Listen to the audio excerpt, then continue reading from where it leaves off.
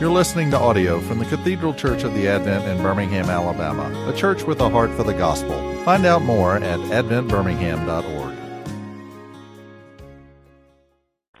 Good morning, everybody. I think we're going to go ahead and get started. We're now here, and we're looking at Exodus chapter 4. I hope that you read ahead this week. You'll always find it helpful to do that. And next week, we're only going to do chapter 5. So you can read ahead there as well, and even just a very specific section of chapter 5.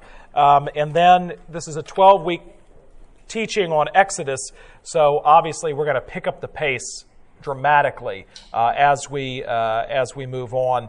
And because we are biting off such big chunks, I won't be doing scripture readings necessarily in the classes, but you would find it very helpful to have your Bibles open, because I'm going to say things that won't make any sense whatsoever unless you're looking along with me. But before we get into Exodus 4, let us pray. Oh God, we do come to you this morning wanting to know you, wanting to experience you.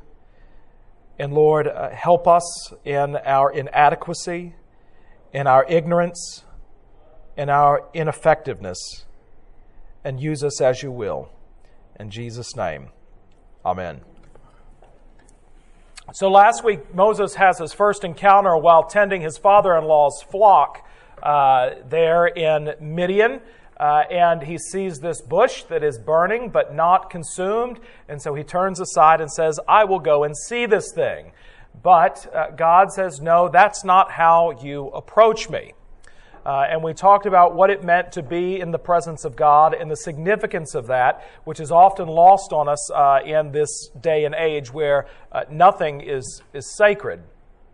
And heretofore, God has done a lot of talking, but he hasn't really done anything. I mean, the bush is pretty remarkable, but he hasn't really done anything. He's promised to deliver the Israelites out of Egypt, and he's talked a lot of talk, but he's not done anything until we get here to chapter 4, where we start to get a preview of what it is that God will be doing in and amongst his people and calling them out of Egypt.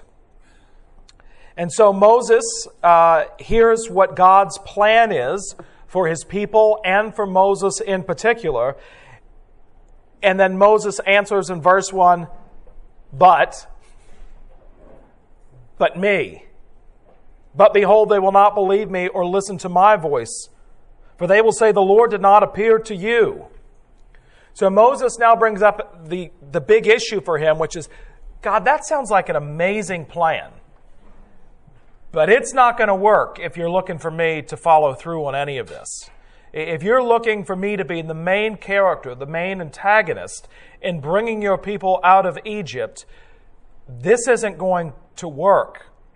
But remember, last week we saw that God is not so much interested in making plans as he is in making men and women, as he is in forming us more and more into his likeness, which means that we get to know God more and more. That's why we talk about a relationship with God through the Lord Jesus Christ, not just a passing acquaintance or even a great depth of knowledge about God, but actually knowing God intimately. And that's what Moses is going to experience in his own life.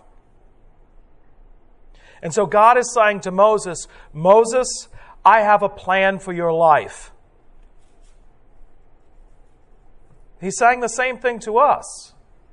Do you believe that there is a divine destiny for you? Now, before you say, yeah, but Andrew, I'm over the hill and coasting on the way down. I'm too far gone. Moses is 80 when all this has taken place. He's 80. And this is the main moment, right? So Moses doesn't really hit his stride in life until he's after 80.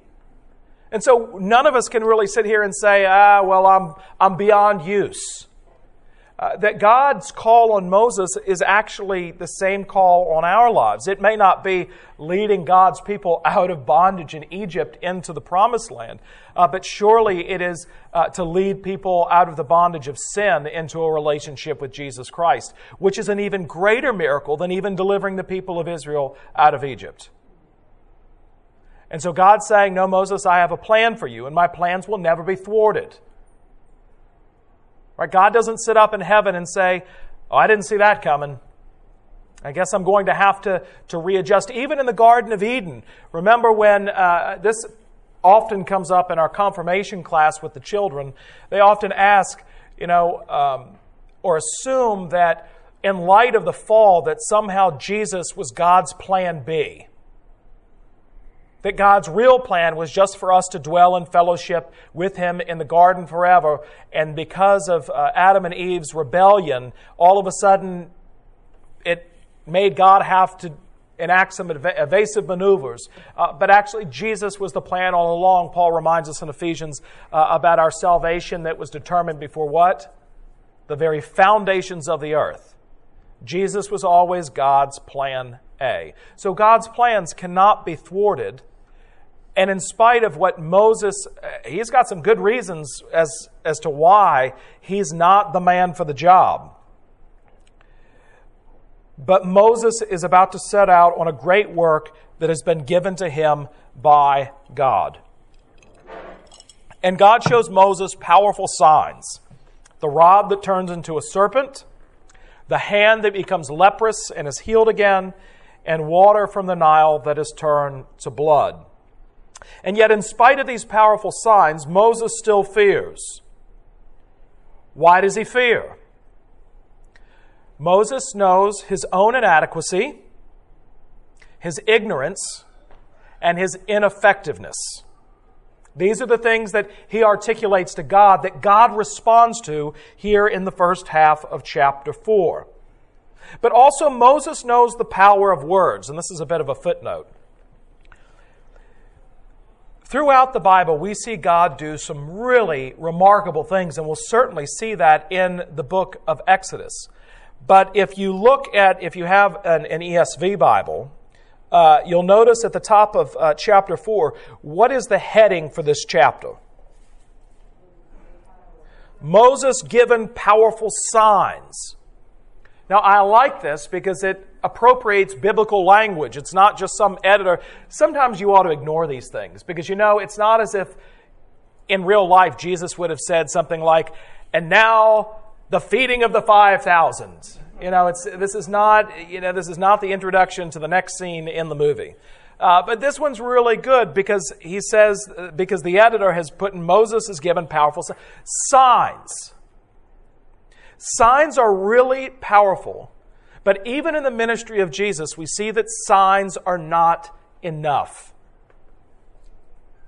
John, especially in his gospel, uses the word signs to describe Jesus' miracles. Why does he use the word signs? What is a sign? It points to something. So when you're coming in on Interstate 20 and you come into Birmingham and it says Birmingham 2 miles, do you get out and take a picture and say, we've arrived in Birmingham? Do you say, let's just hang out around the sign? Isn't this one? No. You move on past the sign to the thing that it's pointing to. Birmingham is your destination. In the same way, these great miracles are not ends of themselves. They're signs that point to God's redemptive power and His plan for the people of Israel, and ultimately reconciliation with God through the Lord Jesus Christ and eternal fellowship with Him. The sign is not the destination, but the thing that points you in the right direction. Signs are not enough. The Word of God given is so much more. Because that's what it's pointing to. It's not, Moses even understands, these are some pretty neat signs, but what am I to say? Because Moses understands the importance of the Word, of the words being spoken. And so, he's a little nervous about whether or not he is the right person. In the first instance, he says, I am inadequate. So if we look at verses 10 through 15.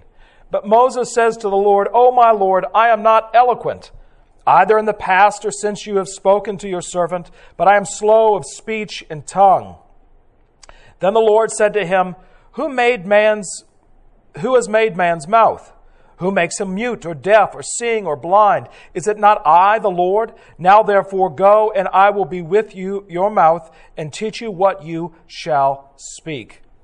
But Moses says, oh my Lord, please send someone else. Well, I think that we would all say that. But even behind that of his inadequacy of speaking, I don't think it's just Moses saying, I don't know what to say, because God has promised to put his words in Moses' mouth. So what might be driving Moses' feelings of inadequacy? Why might he feel inadequate, as if I'm not the right guy for this job? Guilt over what? Murder. Right? Why is he in Midian? He ran away. He murdered an Egyptian and buried his body in the sand, and 2 Israelites were fighting. And he said, don't fight. He was being very self-righteous in that moment, saying, you're brothers, you should be getting along. And the one turns to Moses and says, are you going to kill us too like you did that Egyptian? And so off into Midian Moses flies. And so Moses is feeling rather inadequate because he's reminding himself of his past failures. Now later on we'll read Moses says, everybody who wants you dead is now dead themselves. So he gets that assurance later on at the end of chapter 4. But in the moment, Moses is realizing my resume has a big blot upon it. And it's this murder charge that I have against me.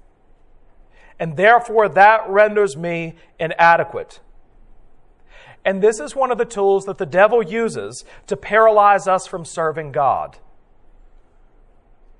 Something in your own past, something that you even might struggle with right now, that would say, but God, you don't understand how inadequate I am to do what you're calling me to do. Do you really know who I am and what I've done?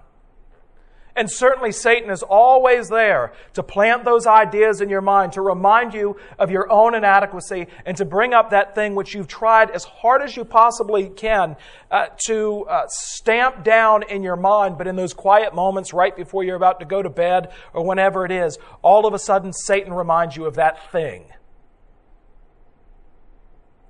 And it makes you undone. It makes you feel inadequate. It makes you feel as if there's nothing that you can actually do for God because you're tainted goods. Now, there's a difference between godly humility, which says, I'm inadequate. God, this is too big for me. As St. Brennan is often quoted as, the sea is so big and my boat is so small. There's a difference between that and what's happening here, where Moses is taking his own past and holding it against himself. But that's not actually limiting Moses. When Moses does this and when you and I do this, who is it actually trying to limit? God. It's not you saying, I'm limited. It's actually saying, God, you're limited. You're limiting, and Moses is limiting, and I am limiting God's power and his ability to forgive and restore. That's what Moses is saying here. I don't think that you have the ability to heal me and to use me in the way that you're saying you will. It's important to know our own limitations, but what is actually being limited here is not Moses, but God. And often our inadequacy is not the result of a godly humility, but our trying to limit God. So that's how Moses feels his own inadequacy. But then he says, look, I'm ineffective. In verse 1, as I said before, he says, but behold, they will not believe me or listen to my voice, for they will say the Lord did not appear to you. And in verse 10 again, but Moses said to the Lord, O my Lord, I am not eloquent either in the past or since you have spoken to your servant, but I am slow of speech and of tongue. And so he says that he will be ineffective. And before even that, he acknowledges his own ignorance in saying, "What shall I say?" So let's move on to ignorance. He feels inadequate, but now we know that he also feels ignorant. God gives Moses revelation and instruction. We see this in chapter 3 as well as chapter 4. Verse 16, we'll pick it up there. Talking about Aaron, he shall speak for you to the people, and he shall be your mouth, and you shall be as God to him, and take in your hand this staff with which you shall do the signs. Moses went back to Jethro, his father-in-law, and said to him, "Please let me go to my brothers in Egypt to see whether they are still alive." Now, of course, back in chapter 3, he says the same thing. He's talking about God's plans for his people and his future plans for his people as to how they will walk with them. And he goes on in verse 19 on to say, "This is my future plan for God's people." Now, when Moses says, "I'm ignorant," God doesn't meet Moses' complaint by saying, "It doesn't matter." Right? He doesn't say, "It doesn't matter. Don't worry about that." That's not what God says. But what does God say? Chapter 4, verse 15. "You shall speak to him and put the words in his mouth, and I will be with your mouth and with his mouth, and will teach you both what to do." God says, "I will instruct you." I will instruct you. The answer to Moses' ignorance is God's instruction. The answer to Moses' inadequacy is God's sufficiency. But his ignorance is met with God's instruction. And God sets about teaching Moses. All these years, God has been instructing and teaching him. That's the answer to Moses' ignorance. He learns from God. God instructs him directly by his word. And God deals with our need to learn in the same way. God deals with our ignorance by revelation and instruction. He reveals himself through Jesus Christ by his word, and he delights to be our teacher and to instruct us in his ways. That is what the Bible is for. This is why God has given us his word. This is how men and women become effective for God, when they are ready to submit themselves to instruction. And we need to learn this for ourselves. We are often far too ready to send others out unprepared and uninstructed. The way God has directed is that he puts his children under a course of solid instruction, and we become effective servants in that way. If you were to flip to the book of Acts, you don't need to do that right now. But early on in the book of Acts, this was the pattern of the early church. When Luke tells us in Acts chapter 4, where he says that they were given over to what? What were they sharing with one another? Right? The breaking of the bread. Dedicated themselves to the prayers. But also to what? To the teaching of the apostles. Right? That's what they had given themselves over to. And in the same way, this is the same pattern in Exodus. How is our ignorance met when we feel like we don't know? By God's word, right? That's how we're instructed. That's how we are trained up. And in the same way, that's what's happening here with Moses. Moses becomes an effective servant of God by instruction. And that's a really important thing. I remember when we first put Bibles in the pews here, We had a few in the pews, but we had somebody come forward and say, hey, I'd like us to put more Bibles in the pews. The ones that we have are getting a little bit old and they're dated. Can we please put new Bibles in there? Here's the check. And we put them in there, and I had some people say to me, well, I don't know why we put Bibles in the pews. Nobody's going to use them. And then when we took them out, it's funny, y'all are all trained really well now, because when we took them out, somebody said, and now we don't even have Bibles in the pews. What's the church coming to? And I said, you could carry your Bible to church. You could do that. And one person said, but that's what Baptists do. That's what Baptists do. And I said, no, I think that's what Christians do.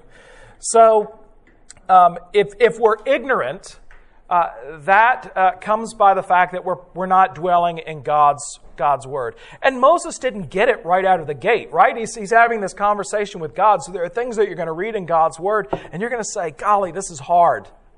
I don't understand it.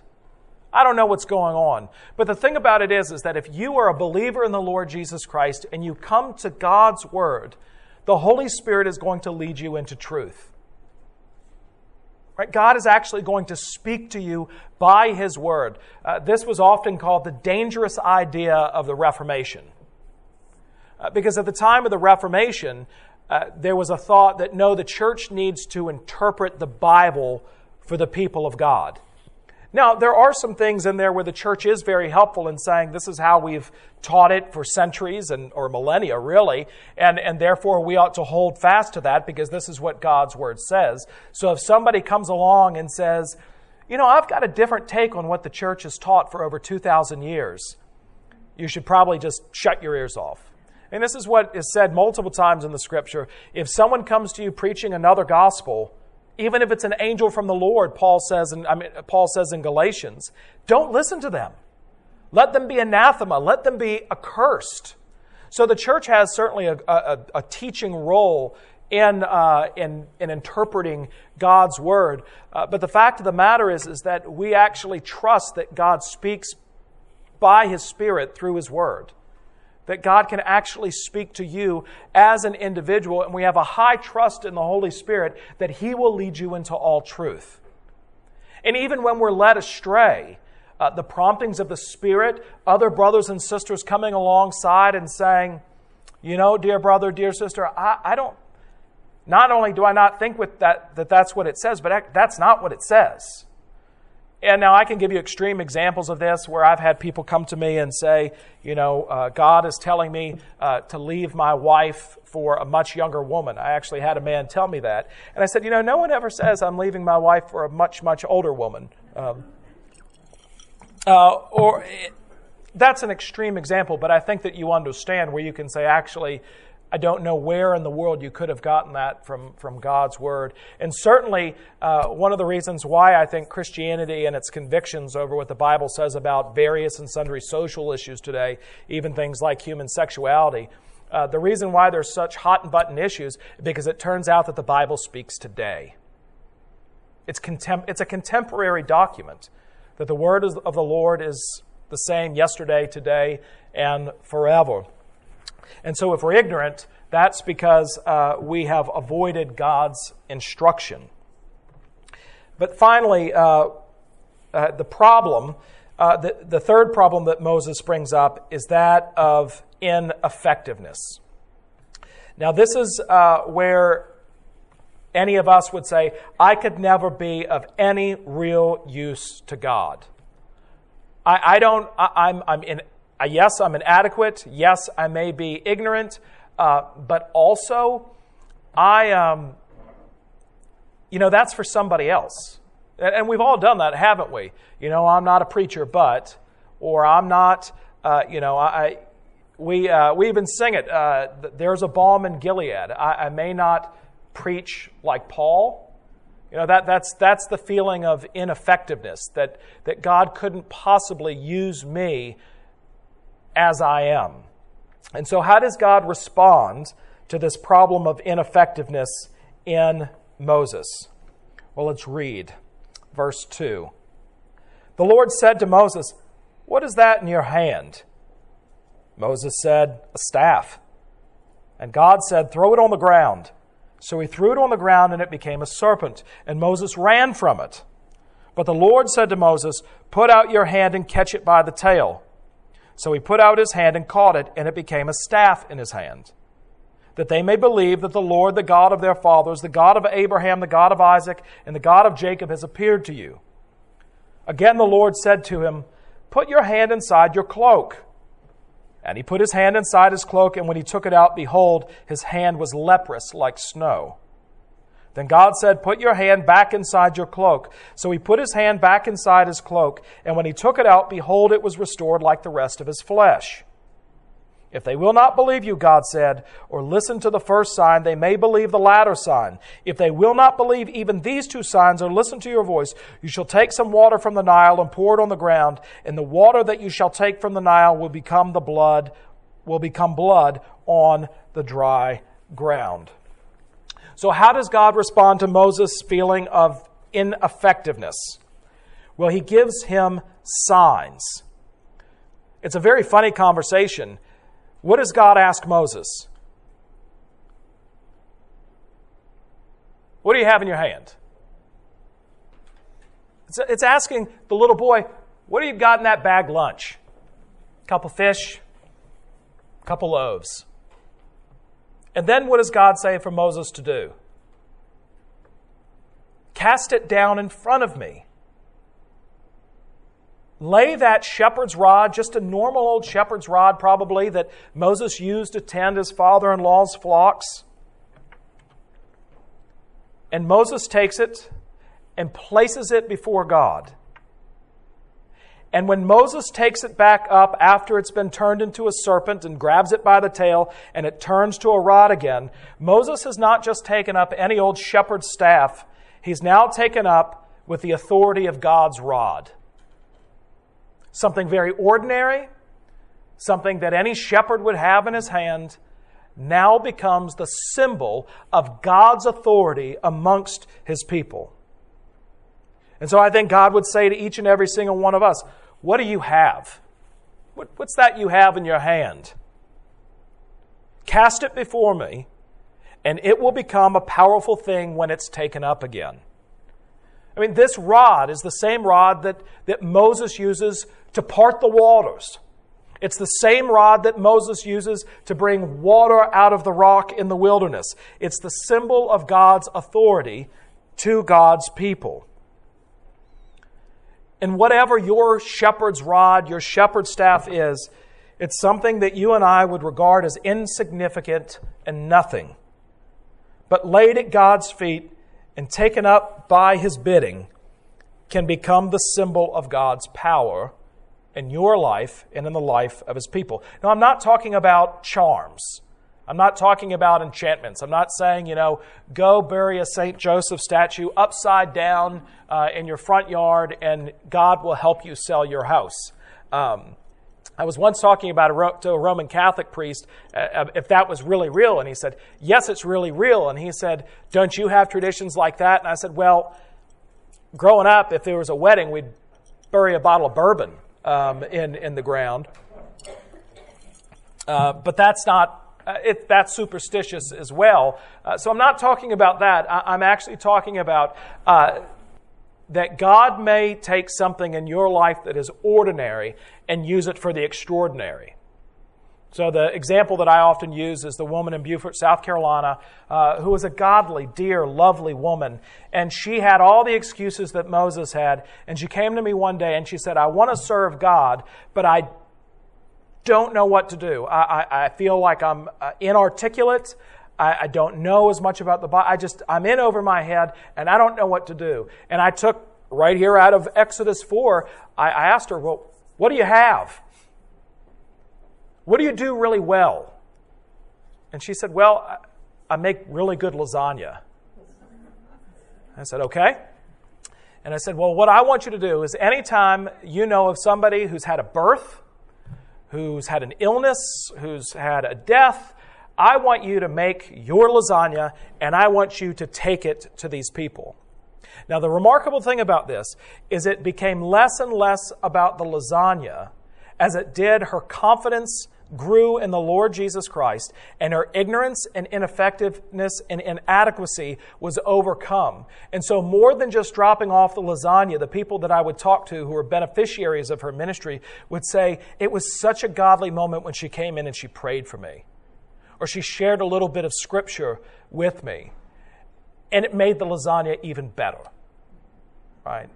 So the lasagna was the sign, right? That was the sign that pointed to the goodness of the Lord Jesus Christ. Taste and see that He is good. So what's your lasagna? Cast it before the Lord, take it up, and it becomes God's authority for you. And that sounds ridiculous, but it's no less ridiculous than what we're dealing with here in Moses and the rod. The second sign that God gives Moses is the leprous hand. Now, when he says, put it into your cloak, what it actually means literally in the Hebrew is to put it into your bosom. And the King James translates it that way. Put it into your bosom. Now, what do you think that God is trying to show Moses in this? He thrusts it into his bosom and takes it out, and it's leprous, and he puts it back in, and it's made clean again. He's trying to show Moses the defilement of his own heart. Where's he putting his hand? Over his heart. Moses, get in touch with yourself. Feel the beat of your heart. Know yourself. And if you really know your own heart, what does it look like? It's leprous. It's diseased with sin. But just when that ought to drive Moses to despair and for him to say, I knew it. I knew it. God says, put it back in over your heart again. And it comes out clean. God is encouraging Moses to believe that there is cleansing and transforming power in God's grace. God is able to change Moses. God is able to save Moses. God is able to take his defilement and make it pure. In the same way that he does that through Jesus Christ with you and with me. That by his blood we're washed. Right? This is the great old hymn. There's power, there's wonder-working power in what? The blood of the Lamb. Would you be whiter, much whiter than snow? There's power in the blood, there's power in the blood. That's what Moses is being taught here, to throw himself upon God's mercy. On his own, his heart is leprous, but by the power of God and his grace, he makes Moses whole. The same he does for you and for me. And as I said before, the Exodus is the story of our redemption too. Are you already hearing things that remind you of Jesus, that point to Jesus? And then finally, the third sign is the Nile River. Now, what was the Nile for the people of Egypt? Life. Right? You can go back at any ancient Egyptian document, and it's all about the Nile.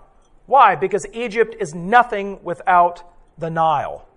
It gives life to the land. It would be uninhabitable if the Nile were not there. And so God says to Moses, I want you to go and take that Nile water that represents the life of Israel, and I'm going to turn it into blood when it's cast on the ground. What God is saying here is, I want you, Moses, to take their life-giving water and watch me turn it into death. So the very sign of life for Egypt would become the sign of death. God will take all the power of Egypt and bring it to nothing. That's the sign of the water turn to blood. Now, all of us struggle with these things that Moses struggles with, our own inadequacy, our own ignorance, our own effectiveness. But what God is trying to show us is that he can take the weakest, poorest, most inadequate child of his and make him into a man or woman of flaming fire for God. That's what he's saying. And so we need to ask ourselves this morning, what about your sense of inadequacy, ignorance, and ineffectiveness? Those are not disqualifications to serving God. The one disqualification is unbelief.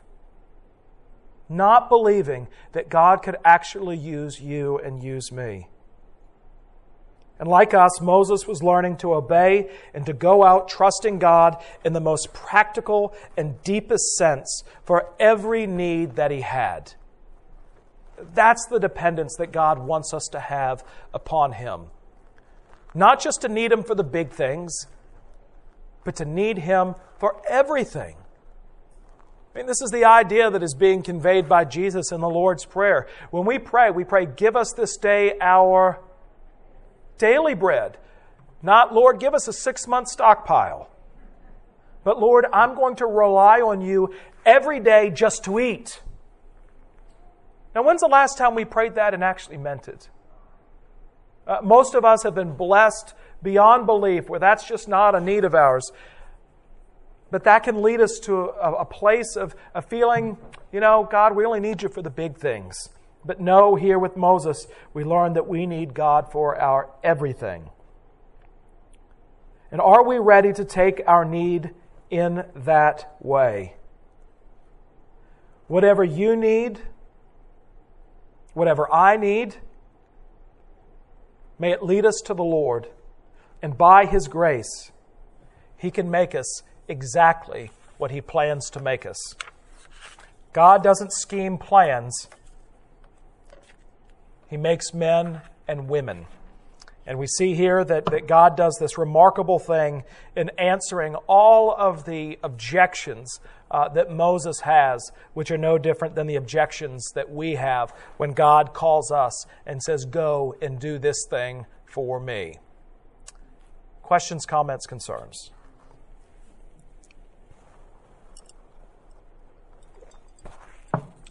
Now, I didn't get to the circumcision in Exodus chapter 4, but Craig Ogard made a really good point about Zipporah, which is, by the way, one of Frank Limehouse's dog's names, his wife.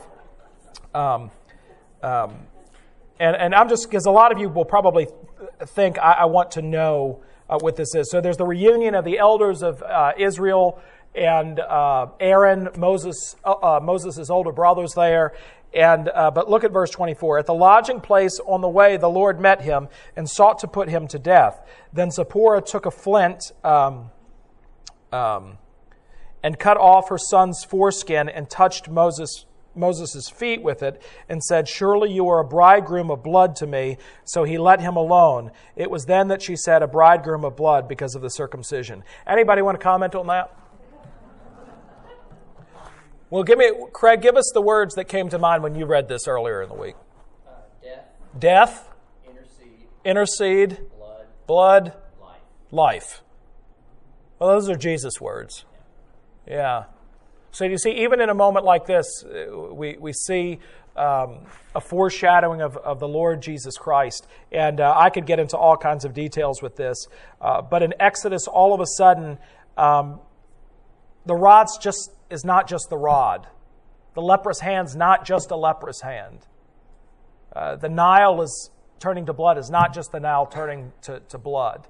That God is trying to teach us something of Himself in those things. Clark, were you going to say something? I just didn't know whether you wanted to be a counterpoint. Jesus turning water to wine. Yeah, Jesus turning water into wine. We're going to see a sort of parallel in the Sermon on the Mount when with coming down off the mountain with the Ten Commandments at Sinai.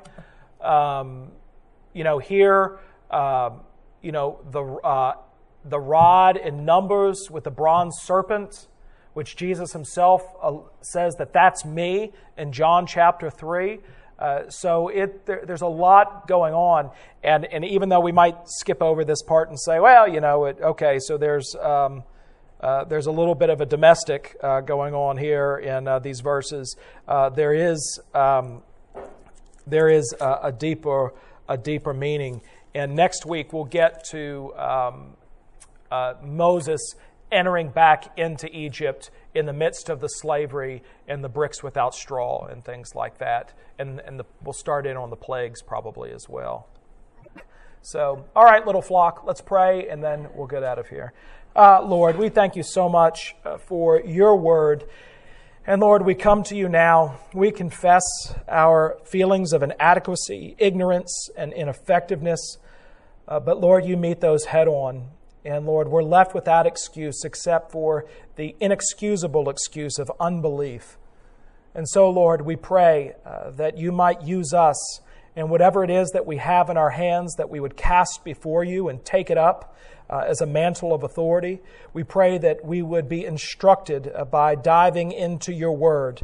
And we pray that we would have those lies that Satan tells us of our past failures lead us to a place of inadequacy, Lord, that we would only know your forgiveness and your healing and the hope that comes from you. In Jesus' name, amen.